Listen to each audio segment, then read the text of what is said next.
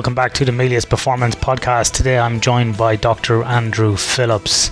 Dr. Andrew Phillips is from Monash University in Melbourne, but we're not here to talk about his work in the area of sleep and neurology. We're actually here to talk about his experience or his interest as a fan in Formula One. Andrew runs a very successful and popular blog called F1 Metrics, which you can find on Twitter or just by searching F1 Metrics at wordpress.com. Andrew and I in this episode discuss lots of things about Formula One. Andrew has a background in physics. He's done a PhD in physics and neurology at the University of Sydney.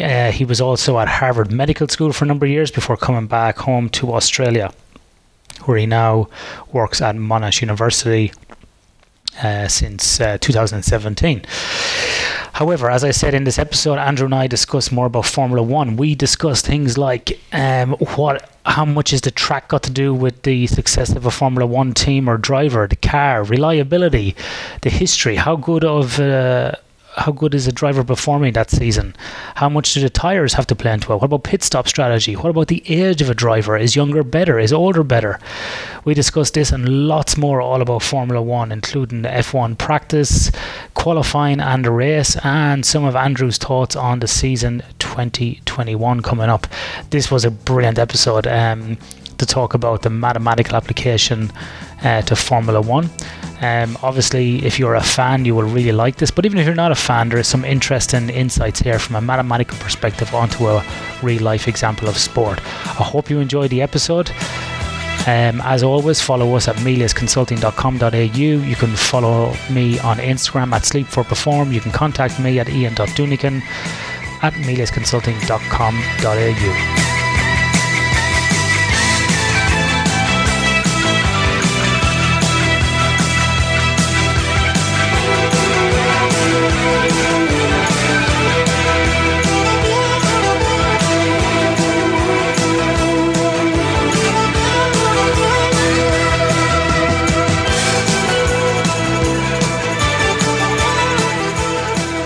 That sound can only mean one thing: motorsports. If anybody is an F1 fan out there, you might want to listen to this one today, because we're joined by the what would you call yourself, a kind of a dual or bi-functional scientist, Andrew.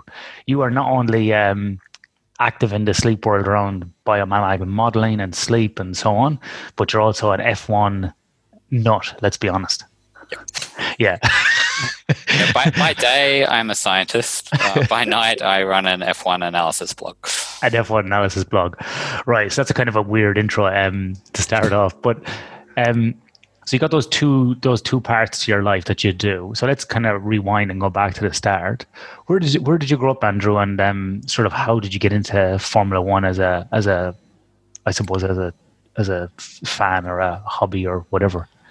So I grew up in Australia, and I became really interested in Formula One specifically when I was, say, about 9 or 10.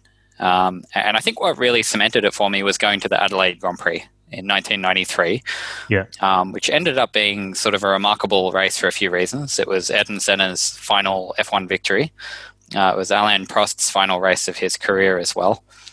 And it was, sort of Michael Schumacher just starting to sort of come into his element as well. So it was a really fascinating time to get interested in Formula One. And from there, it's just sort of grown into more of an obsession and more of an interest from an analysis standpoint over time. Yeah, so that's a long time to be kind of interested or involved in Formula One. When you went to that race, what gripped you about the race initially? Was it the sound? Was it the crowd? Was it the car? What was it? What was it that made you kind of go, wow, I love this? It was very visceral. Like the sound of the cars back then was, ear shattering. You really needed a lot of ear protection to sit there for any period of time. And I think, as a physicist by training, the physics of the cars is just amazing. There's, when you see it in person, the only, I guess, point of reference really is like a jet fighter. The ability for them to maneuver and change direction and change their speed so quickly is so unlike anything you experience on the road in your own car, that it's really a marvel to watch, seeing how the aerodynamics actually allow the cars to do all of this. That's really interesting because obviously you and I caught up for dinner back in around, I think it was February or March in Melbourne before the COVID thing. It might have even been the week of the Formula One? I think it was, I think it was, yeah. It sounded like it was on at that moment. Yeah, and it was supposed to be on. Obviously, it was cancelled. But the day before FP1, which is generally the Thursday, I went down to the swimming pool that's just adjacent to the track. I can't remember the name of it, like the Melbourne Aquatic Centre or something like that. And I was swimming in the outdoor pool, and the kind of the fence of the F1 track goes right beside it. And I mean, like right beside it, within like 10 feet. And I remember going out and just standing by the pool and going, like, my face was just like, what the fuck is this? This is crazy. And you know what? It actually reminded me of exactly what you said, Andrew. So from my time in the military, it reminded me of the sound of low flying jet planes, like going boom, boom through the air. And I was like, oh my God. I got out of the pool. I swam a few Ks, and I got out and I rang my wife and I went, you are not going to believe this shit. If this is on this weekend, because she was flying over, I said, this is unbelievable. Like, it goes through your chest. Like, it's this, like you said, this visceral feeling. And I also said to her as well, when you're coming over, bring earplugs, because your ears are going to be, I cannot describe the noise. I said, it's frightening and exhilarating at the one time. So it's interesting you say about being like fighter pilots. Yeah. Yeah, it is incredible. And there's also, of course, a human performance element. I think, you know, seeing people, you know, who are at the very top of their discipline put into such a challenging situation is just, you know, fascinating to watch. Yeah, look, I haven't seen an F1 live, obviously, because that was cancelled this year. But watching after hearing that and getting some glimpses through the fence, watching it on TV does it no justice, does it? What's easier at home is tracking all the data. Oh, for sure. Yeah. I think like the camera angles, the data, looking at the strategy, what you think people should do is brilliant. But you're right. There's a lot missing. The sense of speed is not really there on TV either. Yeah, the sense of speed just looks completely different in person. Yeah, I find that martial arts is the same as well. If you watch like, you know, I'm a big UFC fan. And if I watch a fight at home, it's great for, like, you know, looking at the metrics. It's great for the angles. Cricket's kind of the same as well. Even rugby is the same. But you're going for a different experience when you go and you watch it live, you know? Yeah, absolutely. I think overall, like now, probably being a little bit older and a bit more kind of, you know, getting that kind of out of me of going to events, I'm probably more likely now to sit at home and watch events than I am after I've seen them once or twice. I'm kind of like, because I like that kind of. You've had the experience. Had the experience, the peace and quiet, the big TV at home, all the metrics, and now with different apps and stuff like KO, you can pause it and, like, you know, you can come back to it and stuff like that. You know, so I know exactly what you mean. And there are definitely a few bucket list tracks in F1 for me that I absolutely want to see someday, like Belgium, Monaco. But the rest of the time, I'm quite happy watching it on TV. So why are there bucket list tracks for you, Andrew? What draws you to those? They're just such classics. You know, they're historical tracks. They're beautiful, challenging tracks for the drivers. You know, Belgium has an incredible amount of elevation change. It's a really beautiful location for an F1 track. Monaco, maybe not the greatest racing at Monaco. It's almost impossible to overtake. But seeing the drivers navigate, you know, what is truly a street circuit with very little margin for error, I think would be incredible in person. Yeah, so it's interesting to talk about that, because I think, like, I'm only a fan for the last couple of years, but I think at places like Monaco, the race is won and lost in, like, the qualifying, unless there's some major like, you know, engine failure. But that's where it is. It's a practice in the qualifying where the race is really, really won or lost. You know. Yeah. So Andrew, you said you had a background in physics. Did you do an undergrad in physics? Yeah, so I did my undergrad in physics. I was fairly convinced I was going to be a theoretical physicist, and then I got very interested in the brain. So my PhD was really in physics in complex systems, but it was about modeling the brain. And I got very interested in sleep and circadian rhythms, and that sort of became the main focus of my PhD and all of my subsequent research. But it really did start on the quantitative side, maths and physics. Okay, so people like you are what I call real PhDs, like, because I feel like people like me in the chronobiology world that do this applied stuff is like, that's like basic, but when you start looking at physics and you start getting into maths, it's like stratosphere ahead. Do you Maybe, feel like, but, you know, you put me in a lab and I struggle with pipettes and things, so there are limits. You should try going collecting data then from athletes, because that's people are like, what are you looking at? What are you on? All your science shit. So yeah. So you're more interested in the math that sits behind, you know, kind of chronobiology, neurobiology. Is that correct? I am really, yeah. That's the side that really excites me. I think though, I'm a very applied kind of quantitative person. I really like to see the translation into the real world, and for me, the funnest thing is working directly with an experimentalist.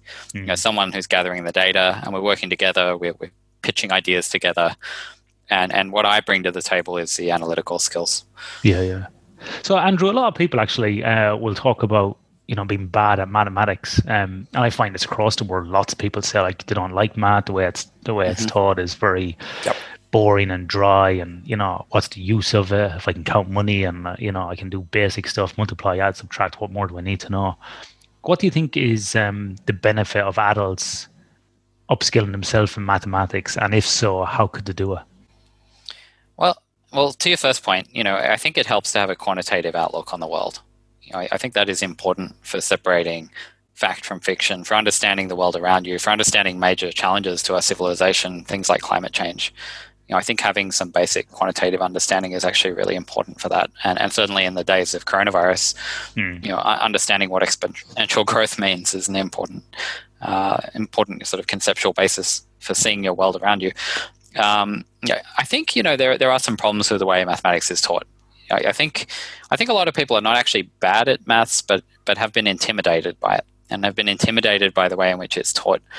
And often those people rediscover later in life, in the absence of sort of the stressful classroom situation, that they're perfectly capable of learning these skills.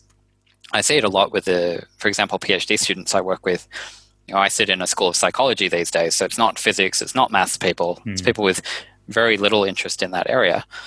But when they're presented with the ability to use quantitative skills in their work, they learn it very quickly as long as they see a clear application for it. And I think that's the key, seeing the actual value of it in front of you rather than just seeing it in the abstract is what most people need.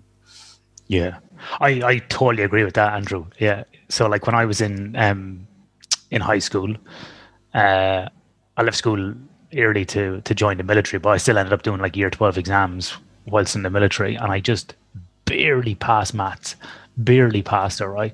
And so one of my biggest fears going into even doing my undergrad later on, and even doing postgrad, and particularly for my PhD, was the math side, like the stats, the statistical analysis, and ended up actually being probably one of my favorite parts, and probably one of the most interesting areas that I still need further development in, and one of the areas that I still like to look at. And I think it's exactly what you said. There was no intimidation of an asshole teacher like breathing down your neck, 2x minus y equals. I'm like, what the like, this has no relevance to my life. I understand that maybe a theory, but show me how it's applied in some sort of like application in the real world, and then I may have been able to have some tangible outcome to it. But when I went into my PhD and I was like, right, I have this data from this group of athletes, and I remember observing that for this period of time, and that's what this means. It all just started clicking, and it was really fun, because you're actually now starting to see the story unfold from what you had been doing. So I think you're dead right. I think if we had more, sort of practical, applied, tangible things, it would be far more fun to learn. It's hard to capture in a classroom, but I think that's really what needs to happen. You need more authentic challenges, really. Yeah, one of the things I've been kind of I know we're going slightly off track here, I will come back, but one of the things I've been thinking about the last couple of years around education is that I'd like to see more integration of subjects. Like, for example, why can't we, combine subjects? So if we get a group of people that are really interested, let's say, in accountancy, business, leadership, change, put them together in a group, maybe for 2 or 3 hours once a week or even once a month, and say, right, you guys got to start a business. This is the books. This is the accountancy. Work out ROI and capital. Bring these people this way. Or people that are more like physics, maths, like bring them and gather some subjects together, as opposed to looking at them in isolation. Because if you're running a business, for example, you're going to need some manner of analytical skills. You're going to need to understand economics, accountancy, but even to a certain degree, you're going to have to understand, let's say, history and English to be able to write a report, or to convey a point across to, as part of change management. So I'd like to see more of those integration. And I think as you get older and you leave school and, you do different things, you do see lots of integration of different subjects, and you're drawn from different fields. But at school, it's kind of like, sit here for 45 minutes, bell rings, go to the next one. Everything is just really simply cut, but no one actually talks about the integration. Completely. nearly the kind of, I'd say, the junior polymath approach to stuff doesn't really exist. So that's the end of my rant on education. I think it's a good idea. Right, we'll start that tomorrow. So Andrew, when you talk about mathematics and the brain and so on, can all of these things, can we assert or apply a mathematical value to anything we see in the world? Yeah, I mean, theoretically, that's sort of the basis for physics, right? That we can build a model to describe any type of phenomenon. And those models are going to be of varying degrees of complexity and value. You know, we may have a very simple model that really just captures certain key phenomena and doesn't get other things right. Or we may have a very detailed model where we're trying to fully describe what we're seeing in front of us. And I think that applies, well beyond just physics, beyond atoms, beyond chemistry. We can also apply it to much more complex things, including sport, including the performance of the whole brain. And then you start to really get into the topic of complex systems, where you really try to give up on modeling what is the actual individual basis. When we're talking about modeling results in F1, we're not talking about trying to model every atom in Lewis Hamilton's body. Right, we're going to try to boil it down into what are the key predictors, what are the key factors that we think are predictive of particular outcomes. And that's often the approach taken for other complex systems as well, such as the brain. We can't usually go down and model every single piece of it, but we can model some of the larger scale behavior of the brain and some of the sort of performance or other outputs from the brain in terms of relatively simple equations. Yeah. So when your blog, Andrew, is called F1 Metrics, that's correct? Yep. And that's a blog that you produce weekly? Well, not weekly. Every few months, I'd say. Every few months. Because when you don't produce it, people think you've been, I think I've died. Killed. Yeah. You've been taken away by Mercedes or something like that. So let's get that out of the way. You're still alive. I'm still alive. You're not in cahoots. You're not paid by McLaren or F1 or anybody, are you, to produce this blog? There's no disclosure. No, I've had some talks with some teams, but I'm not receiving money from any of them. Okay, so we want to just make sure that's out there, because with the recent stuff that goes on in America about voter fraud and fake news and all that, we just want to make sure we're clearing the decks. No, there's no money. I have received no money from the blog. It's all purely a passion project. So Andrew, you sit down, right? We're near towards the end of the 2020 season now. We got the Turkey race on tonight. Yep. Not the Turkey race. Sorry, the race in Turkey, not a Turkey race. I wasn't trying to be funny there. But we got that race on tonight, right? You're sitting back looking at that race. You got 20 cars on the grid, 10 teams, 20 drivers. Yep.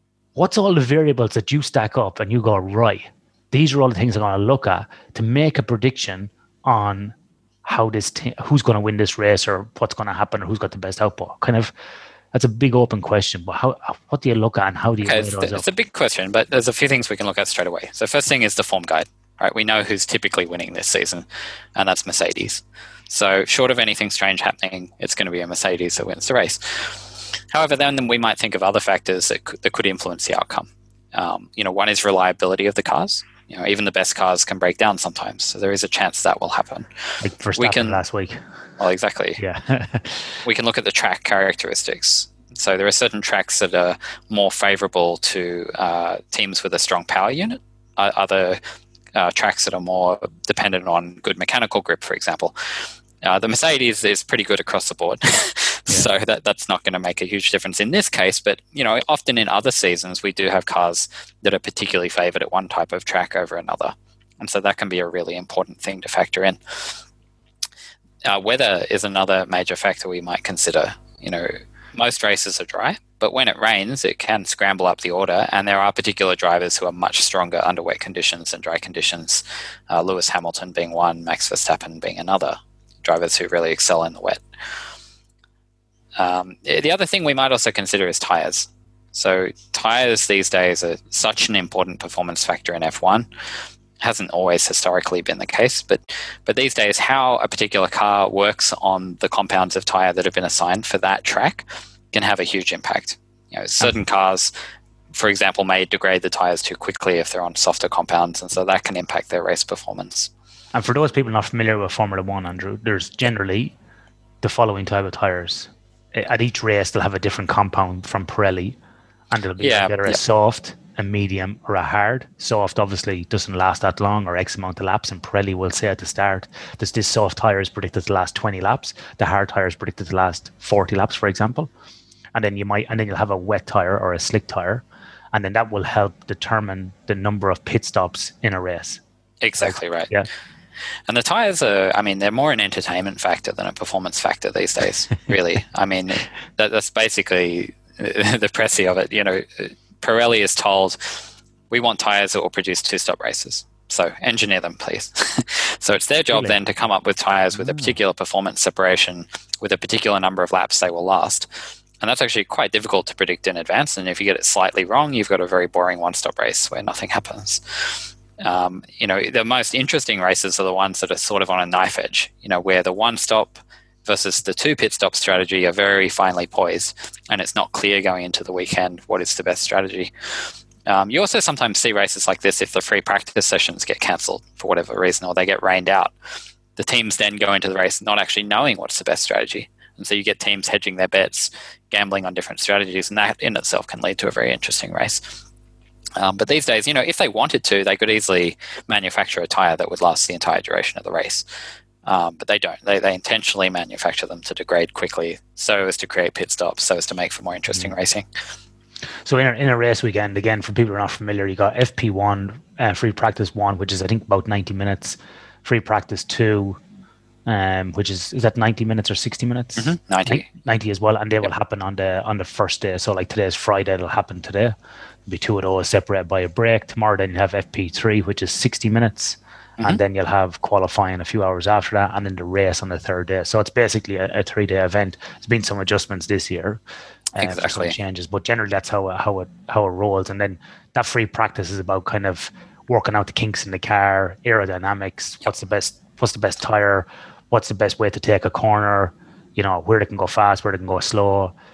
Basically, what's happening, how to win. So these days, the teams these days have incredible simulators. They have incredible amounts of sort of in-house testing. So they know their own equipment pretty well these days. But the first practice session is really about dialing in the car, getting the right setup for the conditions. They already know roughly where they should be, but often it requires some tweaking. Free practice 2 tends to be sort of longer runs. It's in the afternoon. It's a similar time of day to the race. And so it's a good time to sort of test out race strategies once you've got the right setup. So that's usually figuring out, what's going to be the tire compound strategy for the race. And that's the key session if you're trying to forecast the outcome of the race. It's usually where I will train my attention anyway, looking at those long runs on the same tire, seeing how are the times sort of falling off as the tires degrade, what is the average lap time, and of course you have to kind of make a guess when you're doing that at what fuel load the car might be running. So teams can potentially kind of mask their performance if they want by running more fuel or less fuel than they typically would under the race conditions. So it's a little bit of a tricky art to read the results of free practice 2, but it tends to be the best session for forecasting the race results. Free practice 3 is usually about really setting up for qualifying. It's just before qualifying. It's getting the cars set up for that kind of final run, exploring the limits of the car. And then, of course, qualifying is set the fastest time you can, so you'll start as close to the front as possible in the race. Yeah. I want to jump actually to a question on qualifying because I want to ask you this. Yeah, sure. What do you think about, obviously being an armchair expert at home that doesn't drive, if I go 65 in my car taking a corner hard, I think I'm great. What do you think about qualifying changing its format? One of the things I was thinking about last week was watching it was, cars get caught up in traffic. You got this 3-phase approach to qualifying, Q1, Q2, Q3. Cars often get caught up in traffic. They don't get out of pits or some sort of game happens, whatever. What do you think about cars just having no 3 phases and just cars going out unimpeded by other cars, not looking for drag and just saying, right, the fastest lap you can set, you've got three laps to do. You can do them within this half-hour period. You nominate a window, no other cars on the track, or you're separated by at least 1 kilometer or 2 kilometers.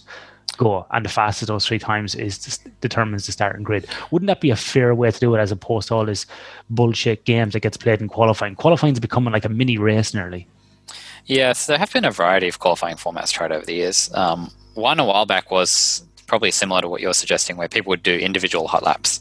Yeah. They would go out and they'd each have a turn individually. So there'd be no issue of traffic or anything. It'd be, what's the best single lap you can do, completely clear track. I think there is a lot of appeal to that one. It means, for one thing, as a viewer, it's 100% action. You don't get these long periods of downtime when nobody's doing anything, and then this frenetic period at the end where everyone wants to sort of exploit the best possible track conditions.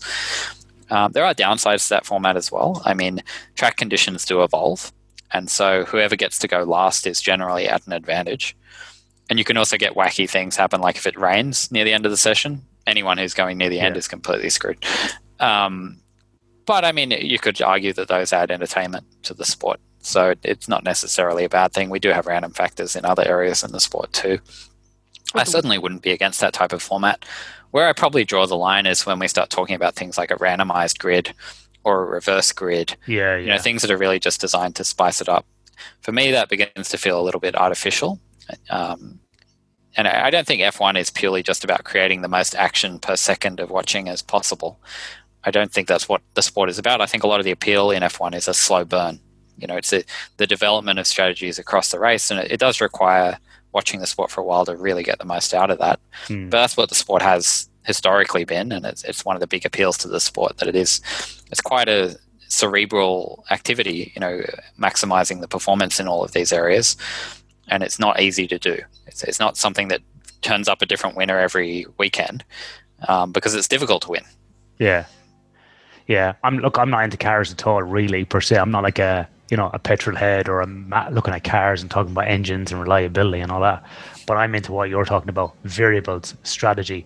It's a bit like Test cricket. You're settling in for a 3-day event, and you're seeing how things evolve from FP1 through to qualifying, through to the race, and then within the race, the start, the middle, the pit stop strategies, what's going to happen, the weather, all those variables, and then at the last part of the race as well, which we've seen a lot this year, where the last 10 laps, it's like another race, that occurs, or when we've had a few red flags, it's like these mini races within a race, and you're just sitting there going, what's going to happen next? It's exactly unreal. Yeah. But I think what's beautiful is when that happens organically. There are other motorsports disciplines, NASCAR most notably, that have kind of tried to randomize the sport on purpose, like throwing safety cars or cautions strategically at certain times to mix up the race, which is, for me, that would be going too far.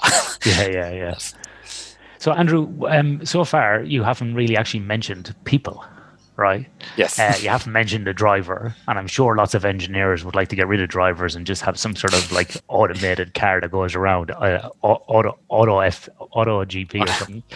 But how much do you think the driver plays in part of Formula One, if any? I mean, the driver is definitely important, and you can see that this season. Compare Verstappen's points tally to Albon's, or compare Hamilton's to Bottas's, or Leclerc's to Vettel. These are drivers in virtually identical equipment getting very, very different results. We've got Verstappen often even challenging for wins, Albon usually nowhere near a sniff of a podium. So it's clearly an important performance factor, and you also see that in the way teams spend money. For a top driver, they might be spending $40-50 million a year. Now, you could think of that as their total budget, for a top team is about $500 million, or about $500 million per year, which is an extraordinary amount. I think people outside of F1 are always absolutely stunned when they hear these numbers, that each of the top teams is spending $500 million a year, meaning the whole sport's sort of a $2+ billion enterprise. But clearly they value the driver. The top teams are putting usually 10% or more of their budget toward the driver. And that's because there is additional performance to be gained there. They couldn't put that same money into, say, aerodynamic development and gain the same amount of time. So that's the right place to put the money. In terms of, if we're going to try to put percentages to it, my model would suggest it's somewhere around sort of 30 to 40% driver. Really? That high? Yeah. It does vary historically. So this is fitted across all of F1 history. And there have certainly been times when the car's been less of a performance differentiator.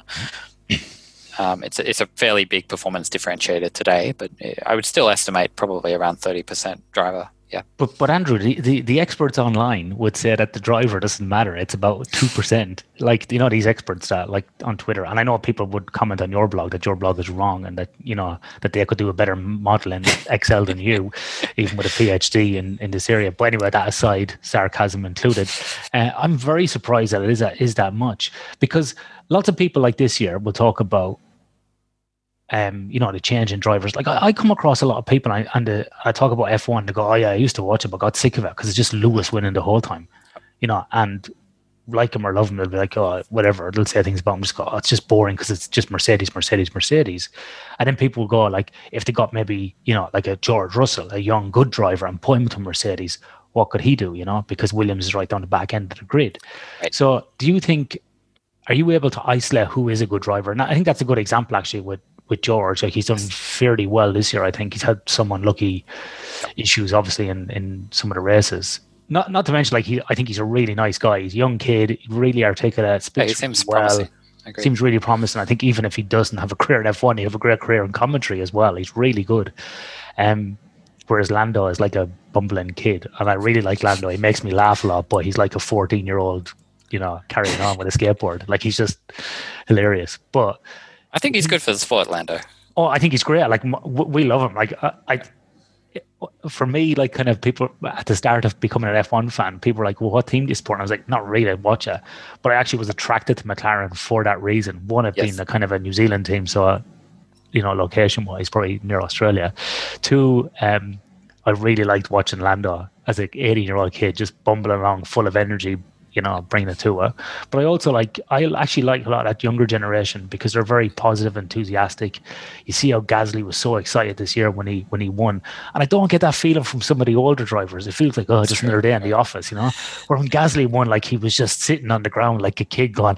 You could see in his eyes, he was like, "I fucking can't believe I won this. This is fucking unreal." Like, and it was such joy and energy to watch, because generally it's on so late here. The minute it's finished, the race, like, go through checker flag, it's, Lewis or Bottas. I'll just go straight to bed, except up early on Monday morning. Yeah. I'll just go, I'm going. But that night I was just sitting there watching Gasly, like, for 20 minutes because it was spectacular. It was unbelievable, like, So, my usual rambles there again. But do you think if you took like a George Russell and put him into a Mercedes or a Red Bull or one of those top three cars, or even a McLaren or a Renault, who's doing quite well this year, would George really perform exceptionally well in a good car? I think it'd be a similar level to Bottas. Maybe a little below there, but certainly it'd be top three in the championship. I think there's no question. Yeah. About that. I mean, take a driver who's sort of near middle of the pack and they're going to do pretty exceptionally well in a Mercedes. Now, that's not saying the driver means nothing, right? They're unlikely to touch Hamilton in the same car. And I think one of the reasons that, things look so predictable, once the team becomes dominant and just keeps winning and, fans do get kind of tired of this, is because you've actually got a correlation between team performance and driver performance. The best teams can also afford the best drivers. Yeah. So you've got the problem now of Lewis Hamilton, who, if not the ultimate driver in F1 is near enough, is also in the ultimate car in F1. So what's going to beat that? It takes bad luck, really. That's the only thing that can really stop that kind of thing from winning. So, that's the real issue, that you've got not only the best cars but also the best drivers paired together.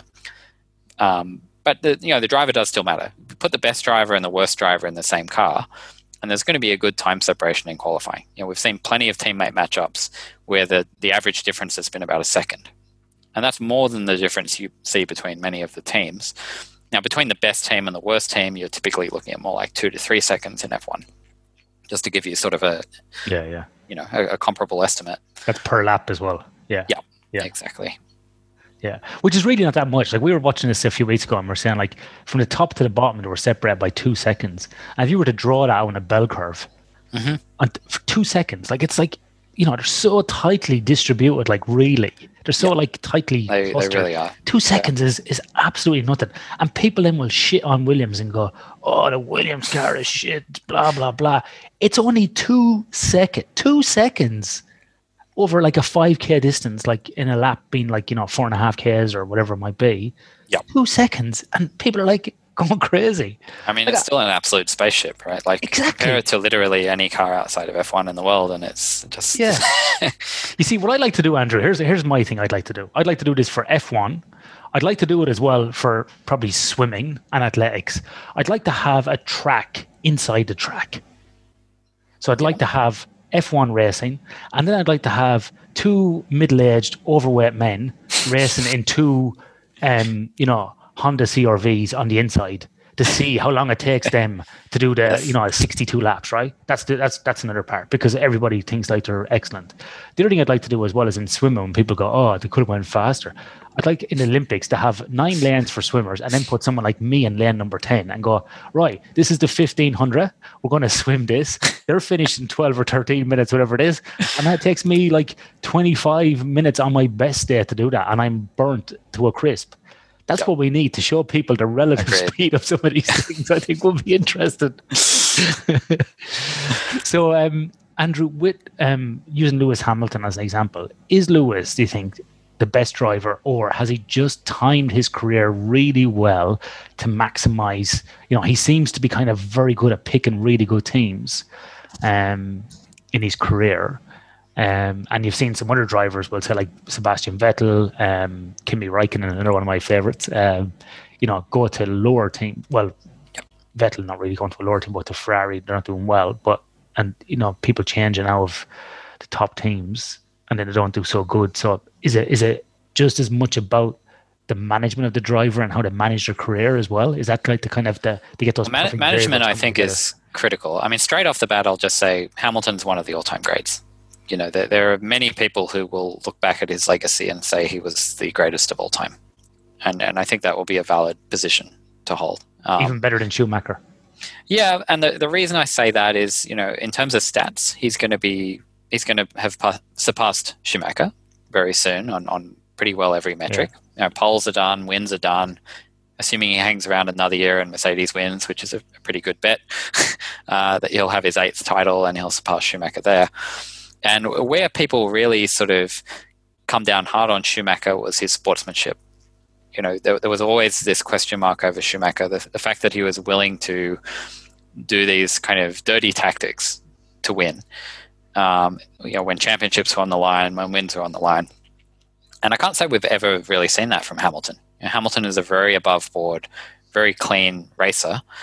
So if it comes down to that, you've got these two incredible drivers of the era with similar stats, perhaps even a little in Hamilton's favor, but Hamilton also is the cleaner driver. I think that's important for a driver's legacy, and it's always been a little bit of an asterisk on Schumacher's career. So that, I'll just say straight up, Hamilton is clearly one of the all-time greats. Whether he's the absolute best driver on every weekend in the sport these days, I think that's a little less clear. I think there are some other rising talents. I think Max Verstappen in particular really is, at that level these days. And if you were to put them in equal machinery, we would have a hell of a battle between them. But no, absolutely, Hamilton's benefited from some of the decisions in his career. It's hard to think of a driver who's been, as fortunate in the path that they've set. And that's not just luck. Some of that is good decision making. It's good people management, but there is an element of luck as well. And I guess the obvious contrast here is Fernando Alonso, another driver of the same era who many would say is of the same level as Hamilton. And yet his career statistics are nowhere near the same level. 2 titles, his wins dropped off sort of, well early in his career because he just went down the wrong path. His move to Ferrari was ill-timed. His move to McLaren was ill-timed. And along the way, he burned a lot of bridges too.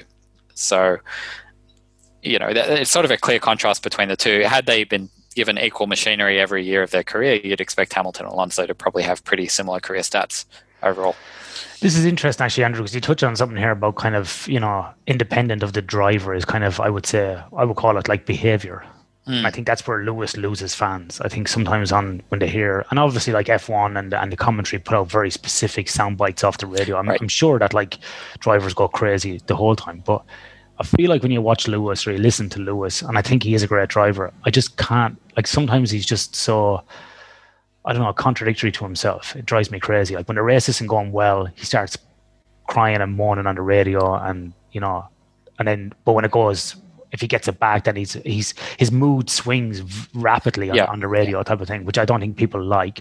Whereas if you look at Ricardo, I think he got a 5-second penalty there for track limits a while ago in a race, and he went, sorry about that, I'll just drive faster. Had that kind of more stoic approach, like, I'm sorry, I'm just going to get on with it. Like, just, and even Norris is, for as much as Norris giggles away, Norris was like, they were on the radio, like giving him this big, like 2-minute information. He's like, don't talk to me when I'm racing. And I think what he was referring to was not being on the track, but like he was trying to overtake somebody. He was in this kind of precarious, he was caught within, he had someone up his ass type of thing. He was trying to overtake somebody, and they were giving him this info. They should have waited for a better time to convey that info. And Norris was just like, stop talking to me, I'm racing. And then was like, right, what's wrong? So I think Lewis gets a lot of, I think, hate for that. And then also... Yeah, I mean, it's a common criticism. You see it, in social media and things. Yeah, I think it's interesting what just being able to hear the radios has done for the sport, because it wasn't always the case. I'm sure if you could hear Ayrton Senna and Alain Prost back in the day, there would have been quite a bit of whining over the radio. Yeah. We never saw that element.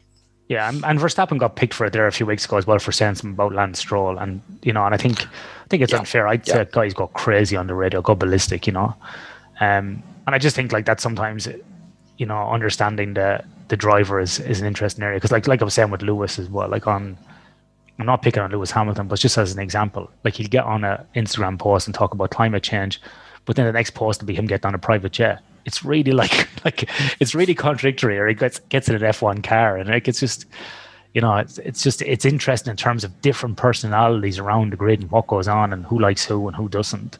Well, that's part of the circus of it all, right? Exactly, and I just think fascinating to watch.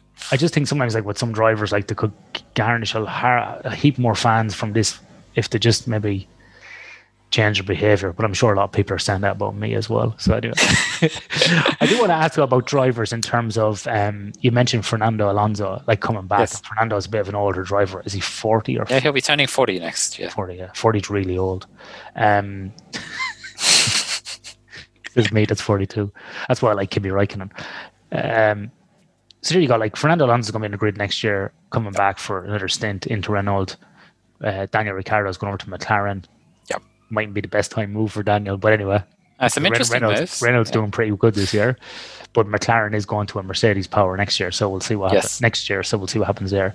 But with Fernando coming back, Raikkonen coming back, you've got those guys, and then you've got people like Lando on the other end, 19, 20 years of age, who basically weren't even alive when like Kimi started racing. It's crazy, They could be their dad. How much do you think age plays into it? Because we know, like in things like combat sports or contact sports, when you're younger, you got better reaction time, ability to move, and although they're not moving per se, there is a lot of like G-force issues here with like neck stability and they have to be fit and healthy, good core strength, reaction time, regulating their breathing, stress levels, and so on. How much do you think that age plays into the driver's ability, or is it a factor? It's definitely a factor. It's something I've modeled and found to be, highly significant in explaining driver performance across their career. It's interesting if you compare the age curve to other sports. There are some sports where performance carries on to quite an old age. Golf being one example. Plenty of golfers have excelled well into their 40s. There are other sports, particularly high impact combat sports, things like this, where performance tends to tail off much earlier. And you could explain that partly just as the toll on the body that's taken. Injuries accumulate over time. F1's sort of an intermediate case. Peak performance range is about 24 to 36. And either side of that, you do see big differences. Now, that's kind of an interesting range when you think about it. I think a lot of people, when they think of F1, they think of reaction times. They think of, very quick responses to things. And if you think of it that way, you'd expect the younger the better, really. Because your reaction times are really just going down from about 20 onward. I think that's maybe not quite the right way of assessing F1. Reaction time obviously is a factor. There are times where it's critical, the start being one of them, and in wheel-to-wheel combat with other cars is another. But actually much more of it is about precision, is about management, and is about strategically running a race. Having a precise driving line is much more important than having a slightly shorter reaction time than somebody else. Being able to feel when the car is right at its limit of traction is more important, again, than having a slightly faster reaction time than someone else. Of course, if the car breaks loose and begins to slide, then reacting quickly is important. But much more of F1 is about maintaining the car in a state where it's not quite losing control, but it is finally poised on that limit. And so the ability to feel that is actually much more important than the ability to catch it after you've overstepped the limit. If you're overstepping the limit all the time, you're not a good driver, or not, at least by F1 terms. And so, a lot of it is experience. A lot of it is learned over time, learning to be canny in a race, learning to develop that feel. And so I think that is why the age curve is relatively later in F1, why we've seen a lot of drivers excel well into their 30s. And even in some cases, drivers like Michael Schumacher, who've maintained a really excellent level into their 40s. Now, it's clear on the average that once you pass sort of your mid-30s, performance is beginning to tail off in F1. It's pretty subtle into the late 30s. Once you get to 40 and beyond 40, there are quite large effects on driver performance. So, you'd expect with Fernando coming back that he's going to be facing some of that. He's got a couple of challenges he's facing. One is simply age. The other is the lack of recent experience in an F1 car. Now, for a driver who's been away, he has been relatively active. He's been competing in other series, in IndyCar, doing other types of racing events. So he's not completely out of practice. But an F1 car, the challenge of F1 is unique.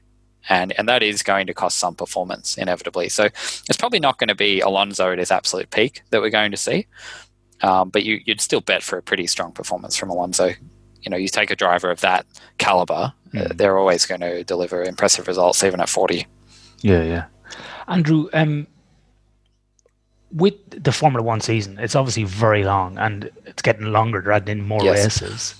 I think the calendar came out the other day as a 22 or 23 races next year, like nearly basically one every 2 weeks. And then you've got like a summer break, and then you've got the end of the season, sort of, December, January, and then we kick off again with Australia. I'm not sure whether Australian race is going to happen next March or not, but we will see. Calendar. Don't know about that. I'm not booking any flights after last year. But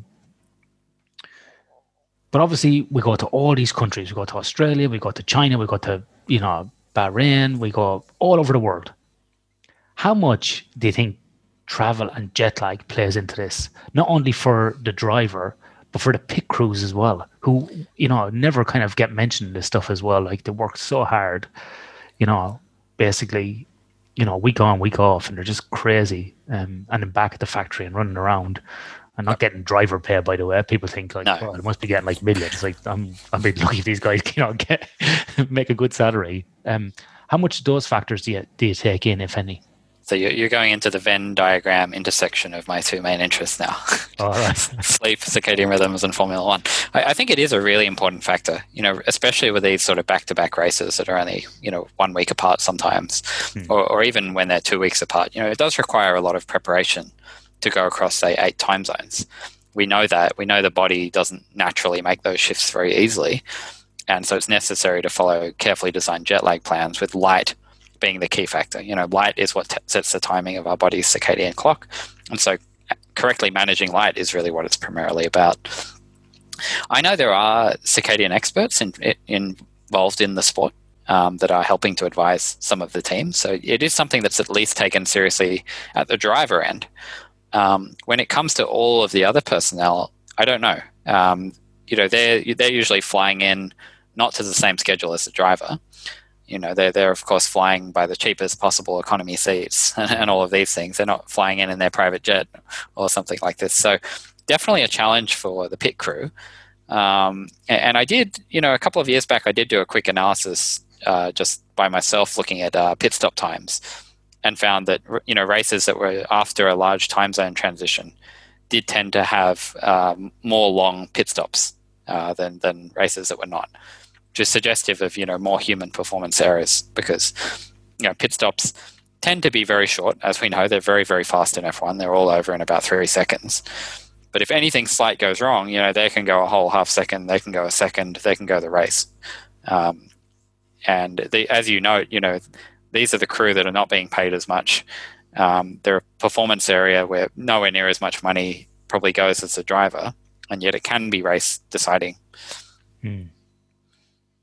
Yeah, it's a pretty interesting thing. And then obviously, like, people have this idea that, like, if they race in Australia, that basically they all get on a big plane and then they go, right, the next race is in China, let's all fly to China, which may not be the case. They might, drivers are based in places like London, Monaco.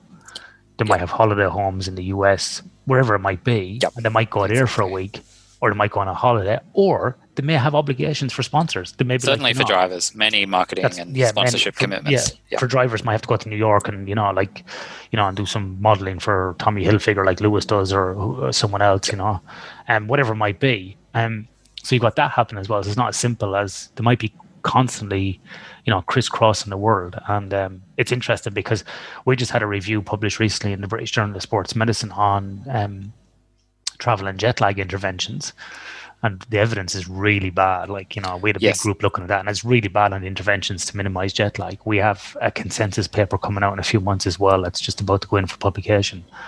That basically what's the things we could do to manage it. But I think there's very little evidence around these interventions. There's very little evidence on performance and how it affects it. And I think the issue nothing in F1 on this. Agreed. And I think the issue with almost all of these interventions for jet lag is compliance. We know from highly controlled conditions very well what is the effect of light. We know exactly how to shift someone's circadian clock to a different time zone. That's been shown in the lab over and over again. Exactly. Doing it out in the real world, where the temptation to use light, the ability to control light can be quite difficult. That's the key. Yeah, and I think people have this idea that they can just get over jet lag, they can suck it up, and I've heard all crazy strategies. If you just go and run for an hour, you're no jet lag, and I feel really good within the first day, but really their performance could be affected for 2 or 3 days because we as humans are really bad at knowing how we react. Absolutely. And people go oh, but look, I'm still fast, and they'll throw their hand down in front of me. And I'm going, how do you know? What's your baseline measure? You're not measuring yourself with any scientific validity or accuracy. Yeah, you might feel okay to walk around, and you might feel okay, but it's like with driving as well. People are driving around, fatigued, and don't even know they are. So it's easy to fool yourself. Oh yeah, there's a lot of science on that, and certainly in F1, the margins are so small. Even if you're talking about a 2% improvement in performance, that's enough to make a big difference in that domain. Yeah. No, that's really interesting. So we got the driver age, we got the jet lag. I think I've hit all the points I wanted to talk to you about. This is a fanboy experience here. This is really great. I'm getting all my questions answered here. All my armchair theories are being put to bed here. It's really good. What else, Andrew, do you think we should consider when we're watching F1 about what would be the factors to consider in terms of prediction that we may not have covered? Is there anything else that we should consider? We spoke about track, car, reliability, history during that season, who's winning, who's not, the weather, the tires, pit stop strategies. We spoke a little about pit stop crew, driver age, driver distribution, travel and jet lag. Is there anything else we haven't spoken about that might be of interest for people? There are other random factors like safety cars that can really sort of change the course of a race very quickly. Now, they're, of course, difficult to forecast. You don't know when they're going to happen or why they're going to happen, but they are much more likely at certain tracks than others. And, often if you're watching a race, you might be scratching your head wondering, why on earth is this team employing this particular strategy? And there's seemingly no payoff in the end. It seems like they just ran a slightly worse version of a strategy that you would have proposed. And often the reason is because they're considering the possibility of a safety car. And that if a safety car came in a particular key window of the race, it would completely turn the race for that car. And so that's one of those things where, it's difficult to really appreciate until you've started watching F1 for a while what's going on. But once you start to see all of that, the complexity of the race and what's really going on strategically, it does add a lot of entertainment value. So when a safety car comes out, it's for an issue on the track. Something might have fallen off a car. Exactly. There might be a serious accident. Whatever it is. When the safety car comes out, all the cars have to drive behind the safety car at a certain speed, is it? Or how is it determined? Exactly. So once they catch up to the safety car, they have to follow the safety car. And even before that, they have to drive to a predetermined speed around the track. So what that means is you can get a cheap pit stop under a safety car. Because, while you're spending time coming into the pit lane, stopping, coming back out, Yeah. everyone else is moving slowly. They're not pulling as far ahead of you as they would normally under normal racing conditions. So if everyone else has already had their pit stop and then a safety car comes out and you get to do yours, you've lost less time than the others. And so you might jump positions to the front of the pack just based on a well-timed pit stop relative to a safety car. Yeah. So it is a really important consideration, especially at some tracks that are, very commonly have safety cars, and it needs to be built into the race strategy. Yeah. On average, is there a safety car in every race in a season, or do you have like a graph that's? Do you have? I think on average it's under one per race, but there are some tracks where the average is about one. Yeah. And what about red flags, Andrew, where the race has been stopped? Because we've seen a few of those this year, which is they're actually quite uncommon. Yeah, so it's been an unusual season in that respect. Well, in many respects, but certainly in that respect. Yeah, because we had one race with we had 3 starts. We had 2 red flags, so there was 3 starts in the race. Yeah, that went on until about 1 o'clock in the morning here. I was like, oh man, I have to go to bed, but this is too good. It was really good. All right, Andrew, so we have the 2021 season looming. Obviously, there's the whole COVID thing, and races may change, whatever. Yes, but we're starting to see a bit of driver movement now. Like we said, Ricciardo's gone over to McLaren. Fernando Alonso's gone in there. Vettel's going to Racing Point, which will become Aston Martin, I believe. Yep. Got a few driver movements there. A few seats still open. What's your predictions on driver movement for next year, and who do you think is going to be one to watch for 2021 in terms of teams? Well, I love driver movement. Driver movement is the greatest thing because it's like keeping up with the Kardashians for us. it is, but it's so important in F1. In every sport you are ever a fan of, there will be arguments about who is the greatest of all time. And it's always hard comparing drivers between eras. In F1, it's hard to even compare drivers within the same era because they're all driving different cars. If someone beats someone else, you can always argue, well, they just had a better car. And so what driver movement does, it means we actually finally get to see certain drivers head-to-head and get a better picture of their relative abilities. So driver movement is just fantastic, both as a fan and especially as a modeler, trying to figure out how different drivers rank relative to each other. So I think there are a few really interesting ones next year. I love that Ferrari's kind of gone this interesting gambit running Leclerc and Sainz, 2 drivers who don't have particularly decorated careers, but both have a lot of talent. And they're kind of gambling on youth a little bit there. I think that's going to be a really interesting one. I think it's going to be a kind of unequal matchup in certain ways. In terms of qualifying, Leclerc is absolutely phenomenal. He's probably one of the fastest drivers over a single lap in the sport right now. Whereas Sainz doesn't have such a great qualifying record. He's been outmatched by Verstappen in qualifying, outmatched by Hülkenberg. And even last season, he was pretty much level pegging with Norris, who was coming in as a rookie. So we know Sainz isn't a really top-line driver in qualifying. So you'd expect that qualifying battle to be quite one-sided in Leclerc's favour based on the form guide. But in races, that's where Sainz really shines. And you might argue Leclerc isn't quite at the same level in races as he is in qualifying. There are still some sort of kinks in his game that he needs to iron out, I think. Still this season, he's obviously dominating Vettel in quite an impressive way, but there is scope for him to continue improving in races. So I think that's going to be an interesting matchup. And I think it's really going to help to clear up for the model, what is Carlos Sainz Jr.'s real level. The model's always been a bit enamored of him, and I've never been totally convinced by the model's rating of him. I think it's perhaps a little inflated. So I think that one's going to really help to clear up that particular rating, gain extra certainty around his true level. I think Ricciardo Norris is going to be an interesting matchup. That probably going to be quite a close battle. Norris will be going into his 3rd season, and typically drivers have noticeable improvement across their first 4 seasons. Once they have about 4 seasons of experience, according to the model, you don't really see further improvement from there. Adjusting for age. So, do you think on that matchup, do you think Daniel's been around a long time now in F1? Yep. Do he's a bit of a joker on the pack, right? He is, yeah. He takes the piss out of people. He's always playing practical jokes, as we know. Yeah, they'll be an entertaining pair, that's for sure. Yeah, hitting people in the balls. I'm telling you, if he hit me in the balls, I'll tell you one thing, he wouldn't be standing there. Do you ever notice he never hits Kimi Räikkönen in the balls? You ever notice that? True. Yeah, or Verstappen, because I think they would punch him in the face. That's why. You never see him doing shit to Raikkonen. Even I'm afraid of Raikkonen. I'm bigger than Raikkonen. And I'm afraid of him. But anyway, that's an interesting one. Do you think actually, though, in terms of, we'll say, culture and teamwork, will it work well? Or because Daniel is such a joker, is there an element there that he may start kind of maybe intimidating Norris, or I don't want to say bullying, but more intimidation and kind of, being a more senior driver? Is there a chance that would happen? It'll be an interesting dynamic. Whenever you have this kind of matchup, there's a lot of pressure on both drivers, right? Yeah. There's pressure on Ricciardo to demonstrate that he can beat a less experienced driver, because if he can't do that, then he's not a top driver in the sport. And there's pressure on Norris to prove himself. Ricciardo is probably not at the level of, say, Hamilton or Verstappen, but he's not far off. He's one of the sort of top benchmarks in the sport.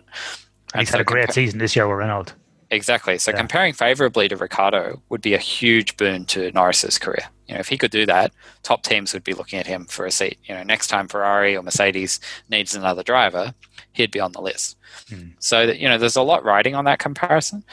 Having said that, they've both, generally gotten along fairly well with their teammates. Obviously in the Red Bull pressure cooker situation between Verstappen and Ricciardo, things got a little heated.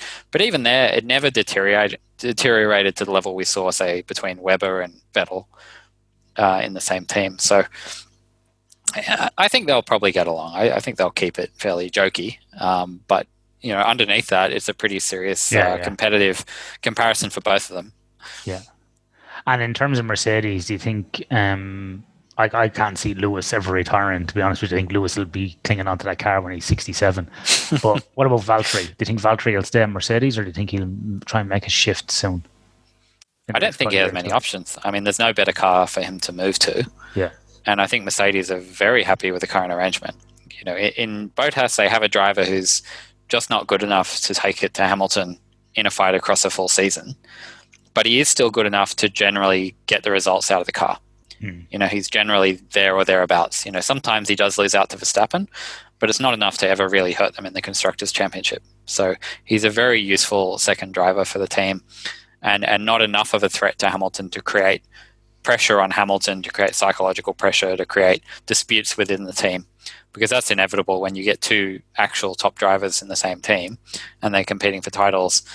There will be arguments, there will be fights, there will be accidents. That always happens. Yeah.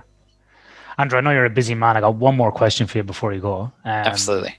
Is, speaking of constructors and power units, so in power units next year, Honda will be leaving F1. Obviously, I don't know whether it was financially viable for them or what went on, but they will be departing. We have three manufacturers on the grid now in terms of power units. We got Mercedes, we got Renault, and we have Ferrari. Yeah, I nearly forgot there. We have Ferrari, right, across 10 teams. That leaves Red Bull, who has been, on the heels of Mercedes, without a power unit for next year. We've got this great driver, Verstappen, who, like you say, could be one of the greatest drivers coming through. So I think I'll just note, I think Honda have at least agreed. Before that, they did piss off Renault last year. They did. Right? There's no way Mercedes is going to give them an engine with them clipping on their heels. There's no way Toto's going to give them an engine. That's how it plays. They really pissed off Renault with Searle a few years ago. Christian Horner, I think, really kind of cut his ties with Searle there in the media, which leaves them with Ferrari as an option, and I can't see Ferrari giving them an engine. So will we see a new power unit person come in, a power unit player come into F1, or will Red Bull develop their own? It's a good question. I mean, for now, it sounds like Honda is at least quite supportive of Red Bull continuing to use their power units and, potentially giving Red Bull the IP they would need to keep running with the engines themselves if they were to. I just don't know, though. It's such a huge undertaking to develop a Formula One power unit. It's hard to see a team developing their own power unit that's not an enormous manufacturer, such as Mercedes, and managing to really take the fight to Mercedes. Things are a little bit static right now with respect to power units. Mercedes are the standard, and it's really hard to see any other team coming up and beating them in that respect. Ferrari obviously were challenging them last year, but we know that now that was on the basis of some illegalities with how they were running the power unit. So legally getting to Mercedes level seems to be such an enormous challenge. And I think any other manufacturer is reticent to come in right now because it costs a hell of a lot to develop one of these power units. You're probably talking around $1 billion to get anywhere near competitive. And then, you're still probably not beating Mercedes. So something needs to change. At some point, the power unit formula needs to change, or it needs to be made easier for entry for other competitors, because it's not really healthy for the sport at the moment to have only one really clear winning power unit and then only two alternatives, one of which is never really going to be sold to a customer such as Red Bull. Yeah, it is interesting to see. Yeah, this is why I like the sport. It's all the circus around it, It's not really the fact that I'm into cars. Like, I'm not going to be looking and going, oh, it's a great V8 and that, and we're just there around there. I'm not into that. I'm into the strategy around it. Yeah. Agreed. The political intrigue is such a big part of the sport. It's interesting. Yeah, it's really interesting.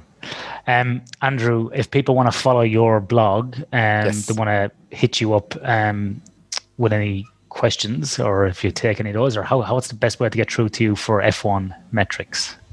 So I have a Twitter account associated with that one. It's ajk.phillips at Twitter. AJK at Phillips. Yeah. ajk.phillips. Phillips at Twitter. Yeah. And then your blog or website is called? F1 Metrics. .com.au or just .com? It's at WordPress.